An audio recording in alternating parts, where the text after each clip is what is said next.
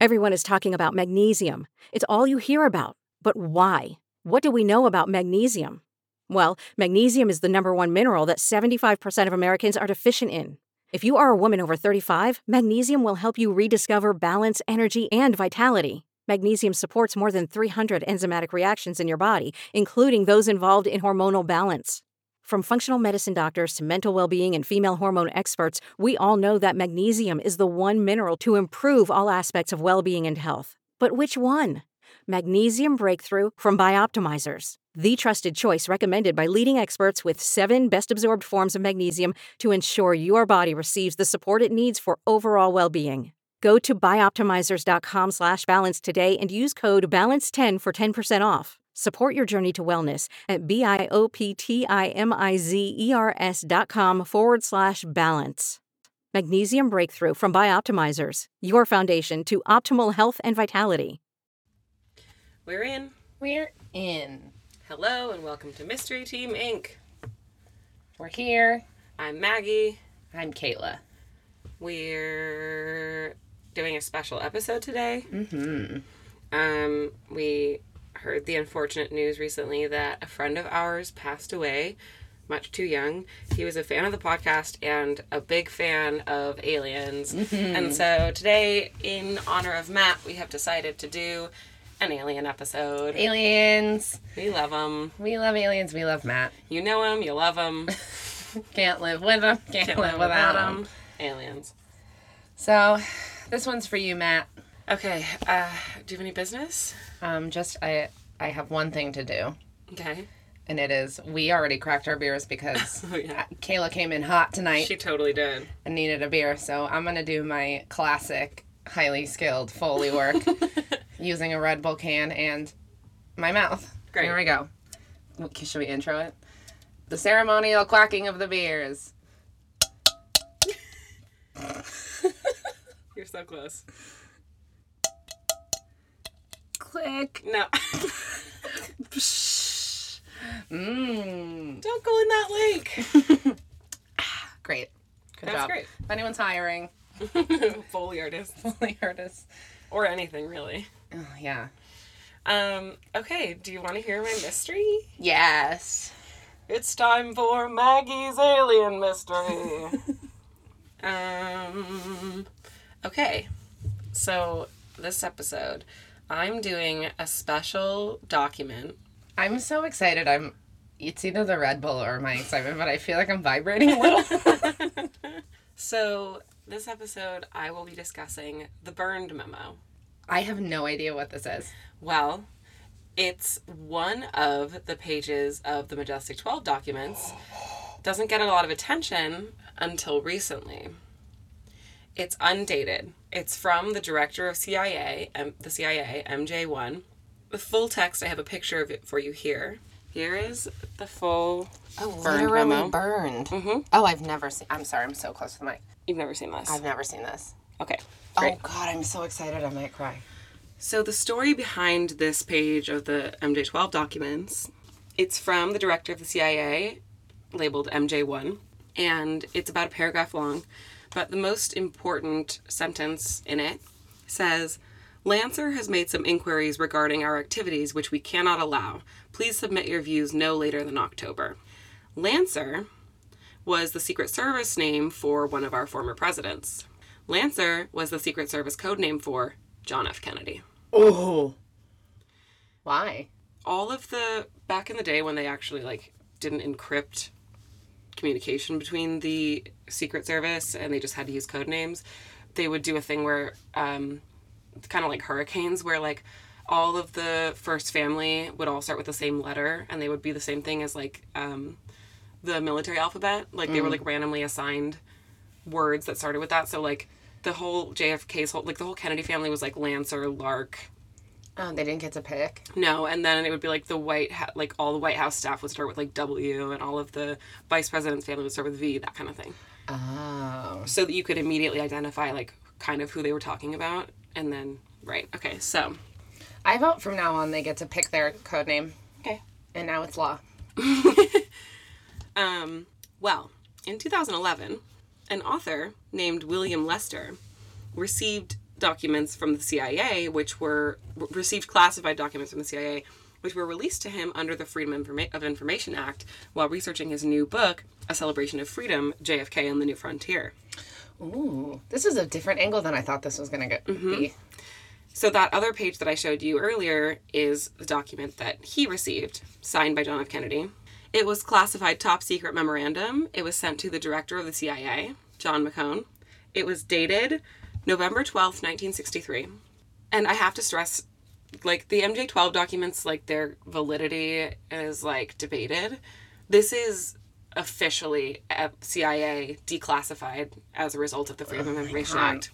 I love that they're like, well, the MJ-12 documents are, you know, we don't know. But then they're like, here's one piece of paper from the MJ-12 documents that's real, but the rest of it? No, this isn't from the MJ-12 documents. You said it was. The burned memo is. Oh. This letter that this author found is not from the MJ-12 documents. And I don't know what the letter says yet. No. Great. Okay, so forget I said that. Okay, so this guy was writing a book called, like, JFK, the story is great. And a bestseller. And he requested a bunch of documents, and as we know, like, in the past couple of years, they hit the final deadline for releasing the JFK papers. He got some of the papers sent to him as a result of the 1992 Freedom of Information Act. And one of them stood out to him. It was classified top secret. It was a memorandum to the director of the CIA, John McCone. It was dated November 12th, 1963. The subject header of the file was Classification Review of All UFO Intelligence Files Affecting National Security. This is what the memorandum said. I have instructed James Webb to develop a program with the Soviet Union in joint space and lunar explorations. It would be very helpful if you would have the high threat cases reviewed with the purpose of identification of bona fides as opposed to classified CIA and USAF sources, United States Air Force. When this data has been sorted out, I would like you to arrange a program of data sharing with NASA where unknowns are a factor. This will help NASA mission directors in their defensive responsibilities. Oh my God. I would like an interim report on the data review no later than February 1st, 1964. So essentially it was a memo of JFK asking the CIA to give him information about high-threat UFO cases. And he was saying, like, I need to talk to NASA about this. Give me the shit. Oh my God, that's so cool. That memo was dated November 12th, 1963. Does November of 1963 sound familiar? Yeah. Well, do you know why? Uh-huh. That was November 12th. On November 22nd of 1963, he was assassinated. I thought so. In the second memo that this Hold author on. got... I need like 1 second. Because... Here's what you're telling me right now. JFK said to the CIA, we need to talk about aliens. Let's get NASA in on this. If nothing else of this story is true, that is factually accurate. And then, 10 days later, he That was is also assassinated. factually accurate. So, and also... Oh my God. You want to think like, oh, but, the MJ-12 documents were released so much later than all the blah, blah, blah. The MJ-12 documents came out in the 80s. This was not declassified until 1992. Moving forward. I can't... In the second memo that the author, William Lester, is that his name? Received, the president expressed a desire to cooperate with the Soviet Union. One of his concerns was that a lot of these UFOs were being seen over the Soviet Union, and he was concerned that the Soviets might misinterpret these UFOs as U.S. aggression, believing that it was some of our technology.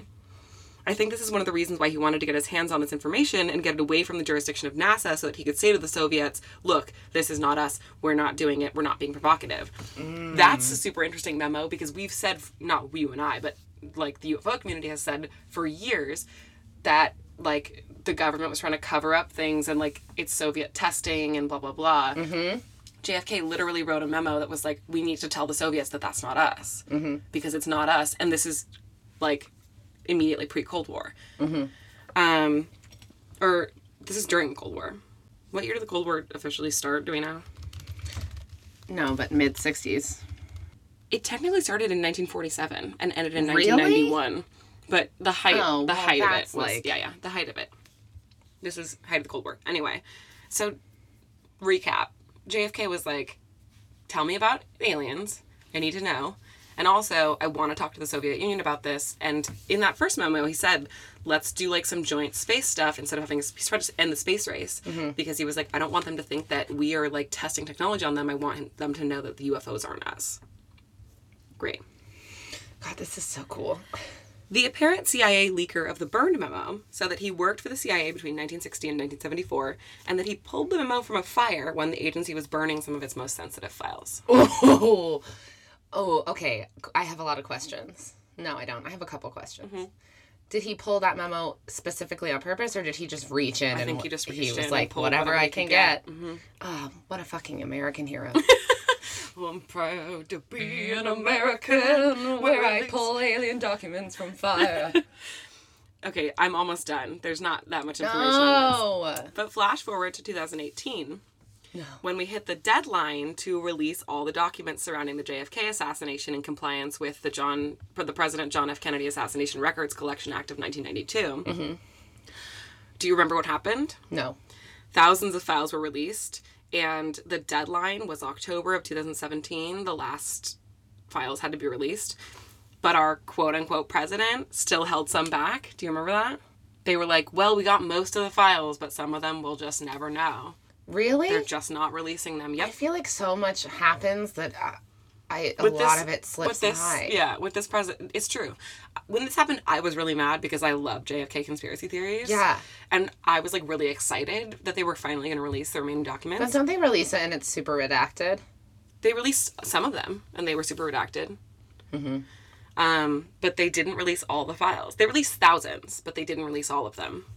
And the deadline passed, and people were like, what's going to happen? And then our quote-unquote president did exactly what he always does. He just acts like a horse in a hospital and, like, you know. He said... How many did they not release? I could find the exact number. It's not a lot. Like, it's like a small amount compared to it's what they did probably release. the important ones. He said, I have no choice today but to accept those redactions rather than allow potentially irreversible harm to our nation's security.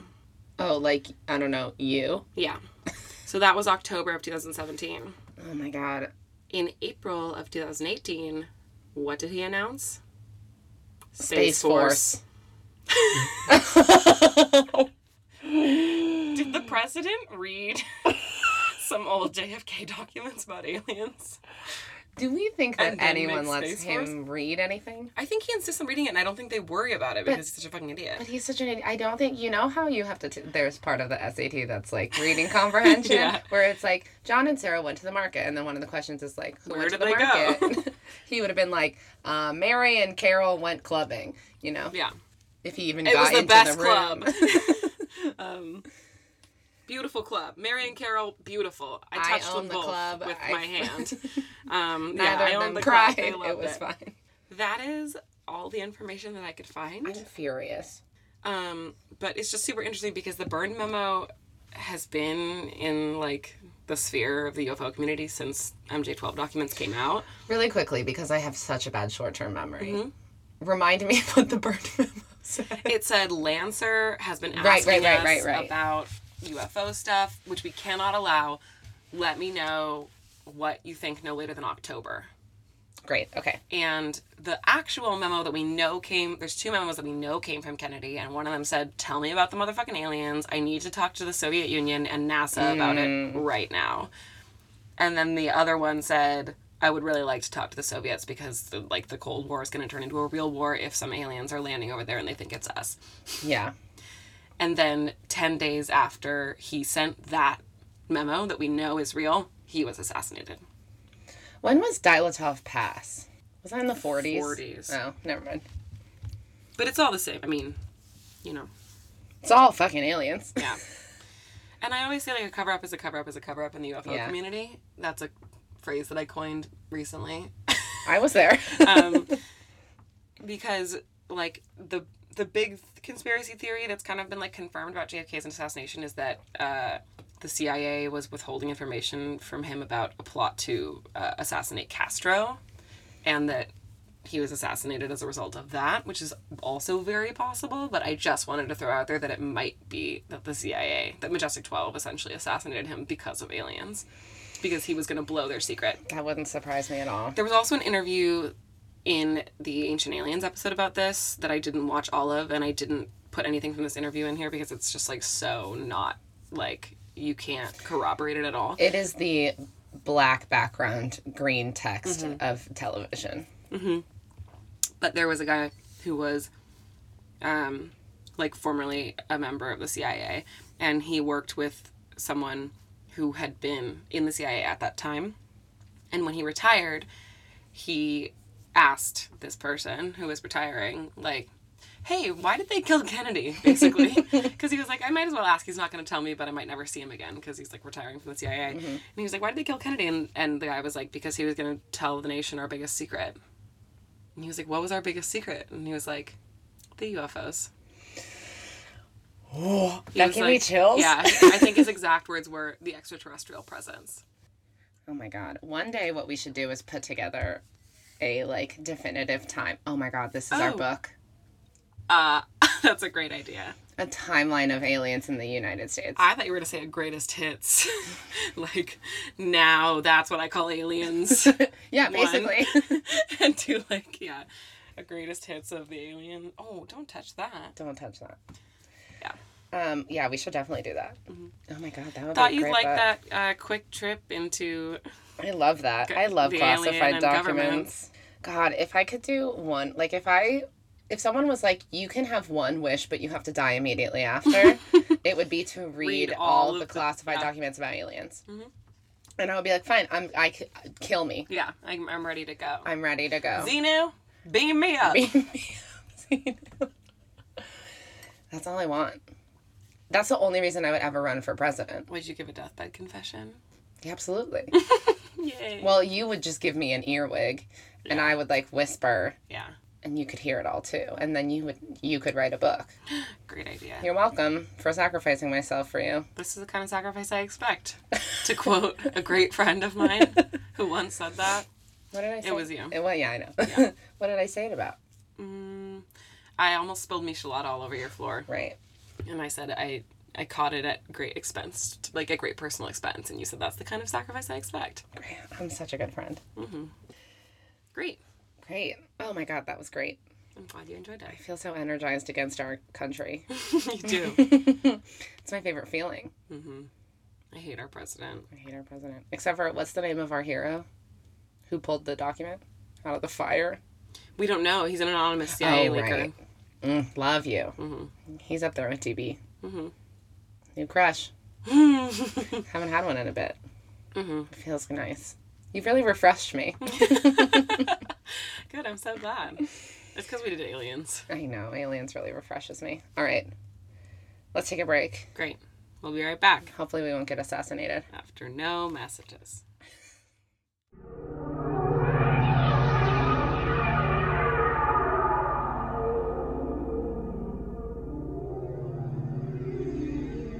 We're back. We're back.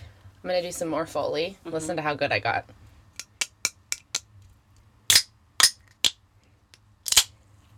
All with my mouth. Wow. That was what we call character development. We established in the first act that you're bad at Foley. No. What? I was never bad. No, of course you weren't. I'll just open my beer. Click. That's why I brought you one. Thanks. Okay. So, today I am doing the 1966 Westall mass UFO sighting. So, I got most of this information from, again, another documentary because now I'm addicted to doing research that way. It's called Westall 66, A Suburban UFO Mystery. It's directed by a woman named Rosie Jones, which is like, we love women directors. And it follows this nice little man named Shane Ryan investigating the mysterious mass UFO sighting at Westall High School on April 6, 1966 in Melbourne, Australia. Yeah. It's a 1966 Australian mystery. So, the documentary, his testimony from a number of witnesses. Will it be annoying if I do the whole thing in that accent? So the documentary interviews a number of like people who were students at the time. So what I did is I pieced together what happened from their accounts, and then I'll tell you some like fun things that they said. On April 6th at around 11 a.m., there were some kids playing outside in what they call the oval, which seems to be a ubiquitous Australian term. I'm assuming it's like the track or the field. Mm-hmm. Sure. And they were like, look at those flying saucers in the sky. And everyone else was like, what? Oh, look at those fucking flying saucers in the sky. I love this already. I know. And they ran inside and they were hysterical and they were like, there's flying saucers in the sky. And the teachers were like, well, it's not recess. Luckily, recess was in 2 minutes. So the kids sat there for 2 minutes and then the bell rang and everybody ran outside to look at the fucking flying saucers in the sky. One of the chemistry teacher, Barbara Robbins, took her camera and started taking pictures. And they all ran out to the oval. And they say that they saw the saucer, like, lift off the ground. There was this lovely man named Claude Miller, who was a teacher at the time.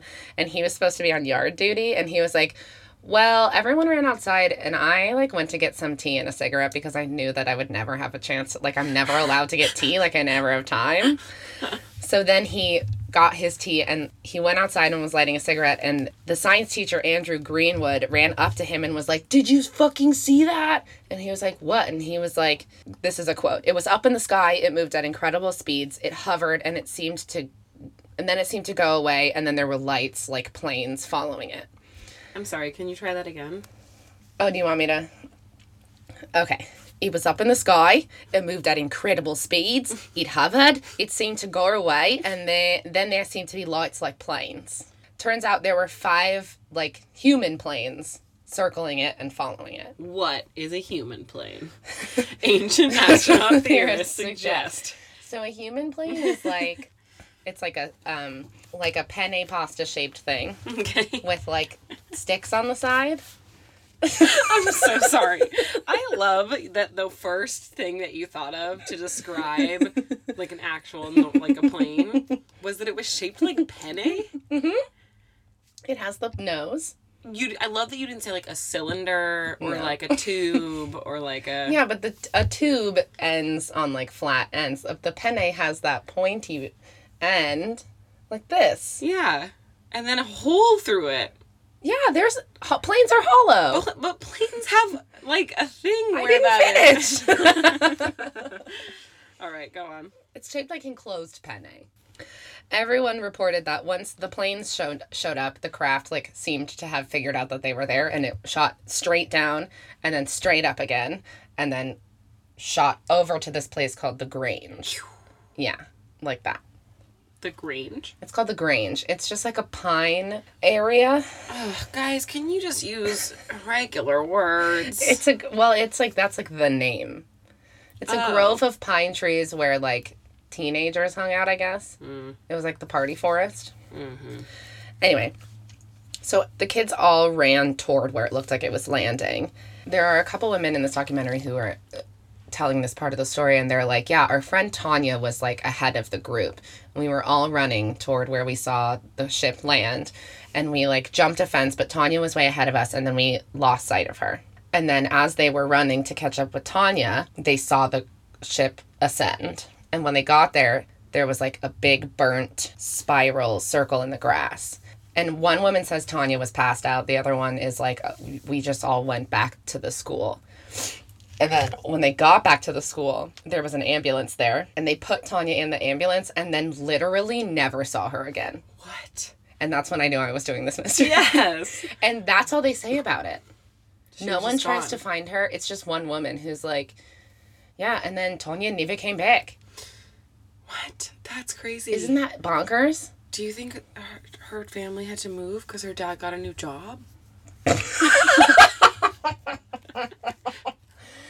That was one of never the said funniest goodbye? things you've ever said. She was like, goodbyes are too hard. I know I'm 12 and I'm just about to hit puberty and I don't want to like go and say goodbye to my friend Josh that I secretly have a crush on. So let's just go, Mum. Let's just go. Then we meet a man named Victor Zagruz. What's happening over there? We glitched. A man named Victor. Nice save. Thank you. And he said...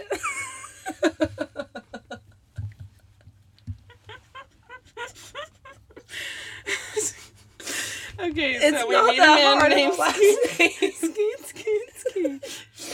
It's spelled Zakruzny. Zakrinsky. Zakruzny.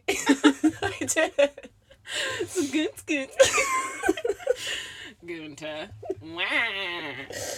Oh my god. I'm crying.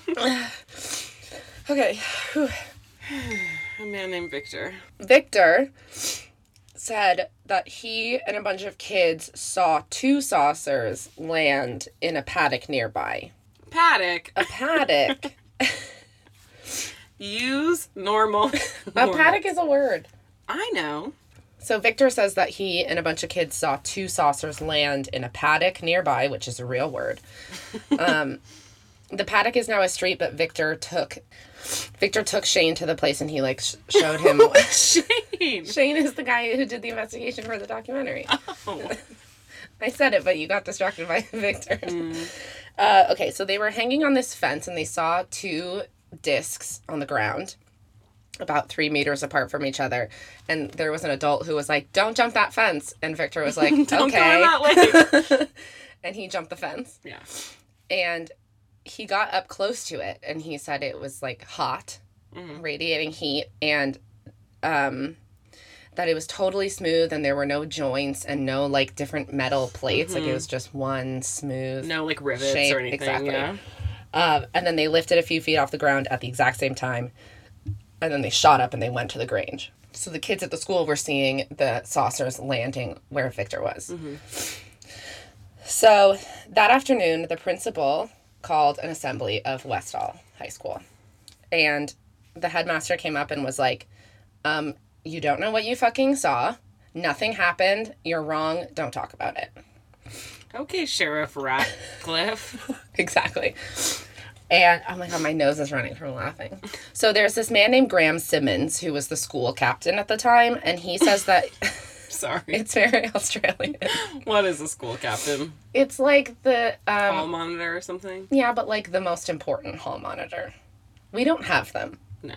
There's no such thing It's as like an the important head... hall monitor. He was the head boy. Okay. He's like the head prefect. No, different things. Oh. It's prefect and then head boy. Oh. Yeah, so he was the head boy. He was prepped by the administration of the school to tell the students that what they saw didn't exist. And then the kids weren't allowed to leave the school and they were all quarantined in classrooms, and Graham's job was to like walk down the hall and make sure everybody was in the classrooms and being quiet. And as he was walking down the hall, he saw a man in a suit and a man in some kind of uniform wrestling the camera out of the chemistry teacher's hands. At this time, the police and the news crews started to arrive. And the kids were told they weren't allowed to speak to the media inside school grounds. So the media moved outside of school grounds, and then school got out, and the kids, like, stepped off the grounds and were like, all right, we're ready to talk. Aliens were everywhere.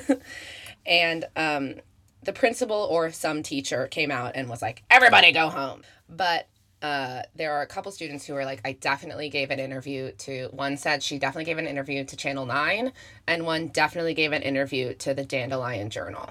For sure. They both got detention for that. Was the Dandelion Journal like the club that the second graders had, like Butterfly 8? They were like, okay, this is for the Dandelion Journal. It's actually not even spelled like the flower. It's spelled like a dandelion. Oh. Yeah. Or the closed captioning person is dumb. Okay. I think it's the second one. You think? Yeah. You don't know. It's Australia. They can do whatever they want. Someone was like, you know what I want our mascot to be? A dandy lion. Dandy lion. Meet you at the paddock. It's right next to the Grange, past the oval. Just go past the oval through the Grange. Meet me at the paddock. Okay, so they went searching for the footage of the interview from Channel 9. They found like a little note card that had the number of the film reel, and they went to the archives of the film reel, and the whatever it's called, the tin was there, and there's nothing inside. Gone. I love it. I know. And then there's one written account of the incident from the Dandelion Journal. It's like, what are those called when you go to an old library and you look at old newspaper clippings? Oh, in the thing with the ball you roll through. I know this. You know what? But it's not that, so it doesn't matter. Oh. It's just, like, old. Okay. And, like, saved, and you have to look at it with gloves. They find it, and basically it's just articles that are like, saucers landed, and we tried to get more information, and we were stopped at every turn. Wow, those second graders were advanced. They were. They also really went to a lot of lengths to preserve their journal. And then a student named Jacqueline Ardent says that the next day she was called into the headmaster's office, and there were two men in suits there, and they weren't introduced to her, and they didn't say anything about where they came from, and only one of them spoke to her, and they asked her to go through what she, quote, says happened that day. And they were like, oh, well, we suppose you think you saw a flying saucer. And she was like, I actually didn't use that word. I just said I saw a UFO. Never said flying saucer. And then they were like, well, shut up about it. You're wrong. She was like, okay, fuck you. Yeah. And then Andrew Greenwood, the science teacher, who was all excited about it, because he's obviously a nerd, he was interviewed for the documentary but wouldn't go on camera. And basically he told him that two officers came to his house and threatened him and said that he couldn't have seen a flying saucer at Westall because there's no such thing as flying saucers. And if he ever talked about it, they would tell people that he was an alcoholic even though he wasn't. And, like, ruin his career. Westall. Westall's been closed for 40 years. Everything is less spooky in that accent. Yeah. You hear that? Now we're moving into other witnesses. The first one is a man named Paul Smith. Thank God that's his name, because we know how you do with It was so hard. multi-syllable names. He worked as a gardener for a market in the area. And he's so cute. And he was pulling up carrots. Like you do. And then he looked up and he saw the fucking flying saucer. And his boss looked up and saw the fucking flying saucer. And they stood there just staring at it for a few minutes. And then the children from the high school ran over. And they were all staring at it. And then the trucks showed up. And Paul, in the most adorable move ever, was like, he was like, so, you know, these trucks pulled up and they were, you know, khaki-colored trucks, covered in pitches, you know, to hide. And the guy was like, camouflage.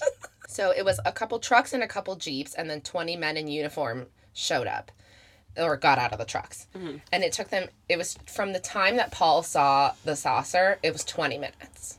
I'm also calling this section, here's the thing. Because here's the thing. There isn't a military base within 20 minutes of Westall. There aren't even deployable troops in the area, let alone any that could come in like such big numbers in 20 minutes. How long did it take the police to get to Johnny Gosh's home? What was it? 45 minutes? 45 minutes. And it took 20 minutes to get to Westall when there are no deployable troops around. With, like, armored trucks, basically. Yeah. All right. So, and we'll get back to that. Another witness is a man named Les Madu, who went to the Grange with his sister, and they were, like, hiding behind a fence, peeking. And they saw two trucks come up, and they saw two men in khaki-colored uniforms with patches to hide. And, and two men in, like, navy blue officer uniforms. And the soldiers went out into the field with metal detectors and then started, like, kicking at the ground. And then the officers were like, all right, boys, let's go. And they left. And Les and his sister, like, snuck up to where they were kicking the ground. And they found, of course, a spiral circle of burned grass. So here's the thing about that. Australia wasn't using camouflage uniforms in the 1960s. But you know who was? The U.S.? The United States Air Force.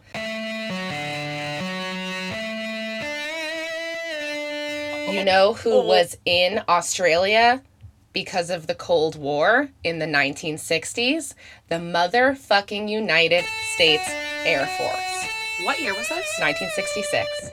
You know what else the United States Air Force was doing in 1966? They were pushing to stop the reports of UFO sightings and to debunk flying saucer reports to lessen public interest in UFOs. This is 3 years after the Kennedy assassination. Precisely.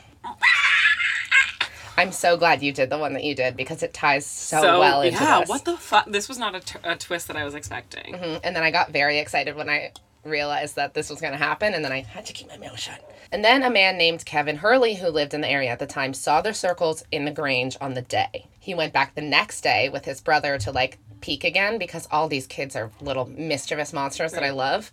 And when they got there, there were people on, like, the edge of the clearing, and they were like, go away, basically. Yeah. And they were wearing fucking uniforms, of course. And he says he saw people with some kind of instrument that at the time he thought looked like Geiger counters. But, you know, we don't know what they were. But they definitely had instruments. Right. And then, because he's a little mischief goblin, band practice. he went back again a week later. Mischief goblin. And all of the grass in the paddock had been cut. Mm-hmm. And the place where the circle was had been burnt. Oh. To get rid of evidence. Sure. Then we have just a couple more miscellaneous things that are interesting and gave me a little bit of the heebie-jeebies. So, 4 days before the sighting at Westall, a witness in Melbourne took a picture in his backyard that matches the description of the saucers at Westall. Then, 2 days before Westall, this lovely little man named Ron Sullivan was driving in central Victoria, which is the state Melbourne is in, mm-hmm. and he saw some strange lights. And he says that there was like a cone of light, like 10 feet off the ground, and where it hit the ground, his car headlights, like, got magnetized to the bottom of the light. Whoa. Like, in the documentary, they show it as, like, the car lights going forward a couple feet and then going like, as on a prism going almost. Exactly. And he was like, fuck that. Yeah. And, like, in his effort to get away, almost hit a tree and then sped off. Right. 2 days later, he hears that a young man died hitting the same exact fucking tree that he almost hit. What? Mm-hmm. This hair on the back of my neck just stood up. That gave me the heebie-jeebies. So he reported what he saw, and some Air Force guys came over, and they, like, looked at his car, and they were like, well, if we find out anything, we'll let you know for sure. I'm sorry. He reported what he saw, and the Air Force showed up? Mm-hmm. They kind of showed their hand on that one. Like, you don't send the rookie cop to be like, hey, for sure. I heard you saw a thing. Wasn't a thing. Wasn't a thing? Oh, I heard you saw a thing. No, they sent the fucking Royal Australian Air Force. The RAAF. Yikes. And they were like, we'll definitely let you know Showed if we your hand on see that anything. one. And then he never heard anything. You Another... were ghosted by the Air Force. He really did. Listen, you're better than that, Ron Sullivan. Don't worry. Another thing that is very much open-ended is that there is a local airport called the Moorabbin Airport. And no one has ever come forward and been like, oh, those 5 planes were ours. Right. I saw it. Don't worry. Or I worked air traffic control or something. The tower, the airspace where it was happening was the control of the tower at Moorabbin Airport. Nobody has ever said a fucking word about it. And there were 5 planes. And then there's a man named Bill Chalker, who is a UFO researcher. And when the Royal Australian Air Force released all of their case files, he was like, give me all that good alien shit. And they were like, okay, here you go. And he says that he had, like, a little laundry list of, like, incidents and stuff he wanted to learn about. And he found stuff on every single incident except for the Westall sighting. Nothing. Oh, I love it. And there's another man named Keith Basterfield who is in charge of the Disclosure Australian project. And he says that they searched through files from, like, tens of branches of government. Like, he, like, lists all the branches of government they searched for. Nothing about Westall in any of them. And we have obviously proof that people were investigating it. There's nothing. Redacted. A memoir. Tanya is going to write that. She should. Oh, what happened to Tanya? We don't fucking know. We want to know. Tanya, How do we find out? If you're out there, hit us up. Anyway, that's the Westall mass UFO sighting of 1966. I love that one. Me too. I can imagine it so vividly. Mm-hmm. They all are like, all the witnesses who were students are like, I know what I fucking saw. Mm-hmm. I know what I saw. 200 people saw it. We all know what we saw. All the adults in our life were like, shut up about it. And they all kind of have like psychological damage because they all had this like life-changing moment. And then everyone in their lives was like, didn't happen. They all have like a flashbulb memory of it. Mm-hmm. Do you think it was the U.S. like testing technology, or do you think it was UFOs and the U.S. was like involved for some reason? That's a slippery this is during question. the Cold War. Yeah. And it's right during their disinformation campaign. And like, if they were on the ground in Australia already, they would have been the first ones to respond because they were the ones who were all fucking sticks up their ass about aliens. Right. I don't know. I mean, I believe them. The kids? Yeah, me too. Mm-hmm. There's a lot of, like, people trying to explain it away with, like, it was military testing, or it was, like, some kind of fucking balloon or whatever. And they're like, nope, fucking it's wasn't. weirdly specific. Yeah, and they all Even describe for it the same testing. way. Yeah. It makes you think. We don't know. We don't know. That's for you, Matt. We love you. Matt, I think you would have enjoyed this episode. I agree. I think he would have very much. I agree. Yay. Thank you for listening. Yeah.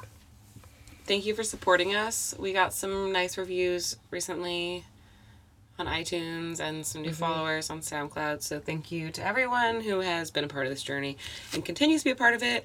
Hello to our listener in Sweden. Hello. Hello. We actually have multiple listeners in Sweden for some reason, but yeah, thanks guys.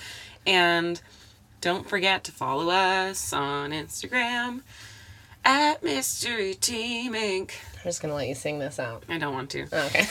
And follow us on Twitter. My brain says no, my heart says yes. Yeah. At Mystery Team Inc. 1. Great. Great. Yay, Follow aliens. us. Like our shit. Talk to us. Yeah, definitely send us emails. Slide into our DMs. Okay. No one's ever slid into my DMs before. Okay, slide into our DMs for Kayla. Thank you. But not in a gross way, guys. Right, for sure. Thank you, and good night. We don't know. Microfiche.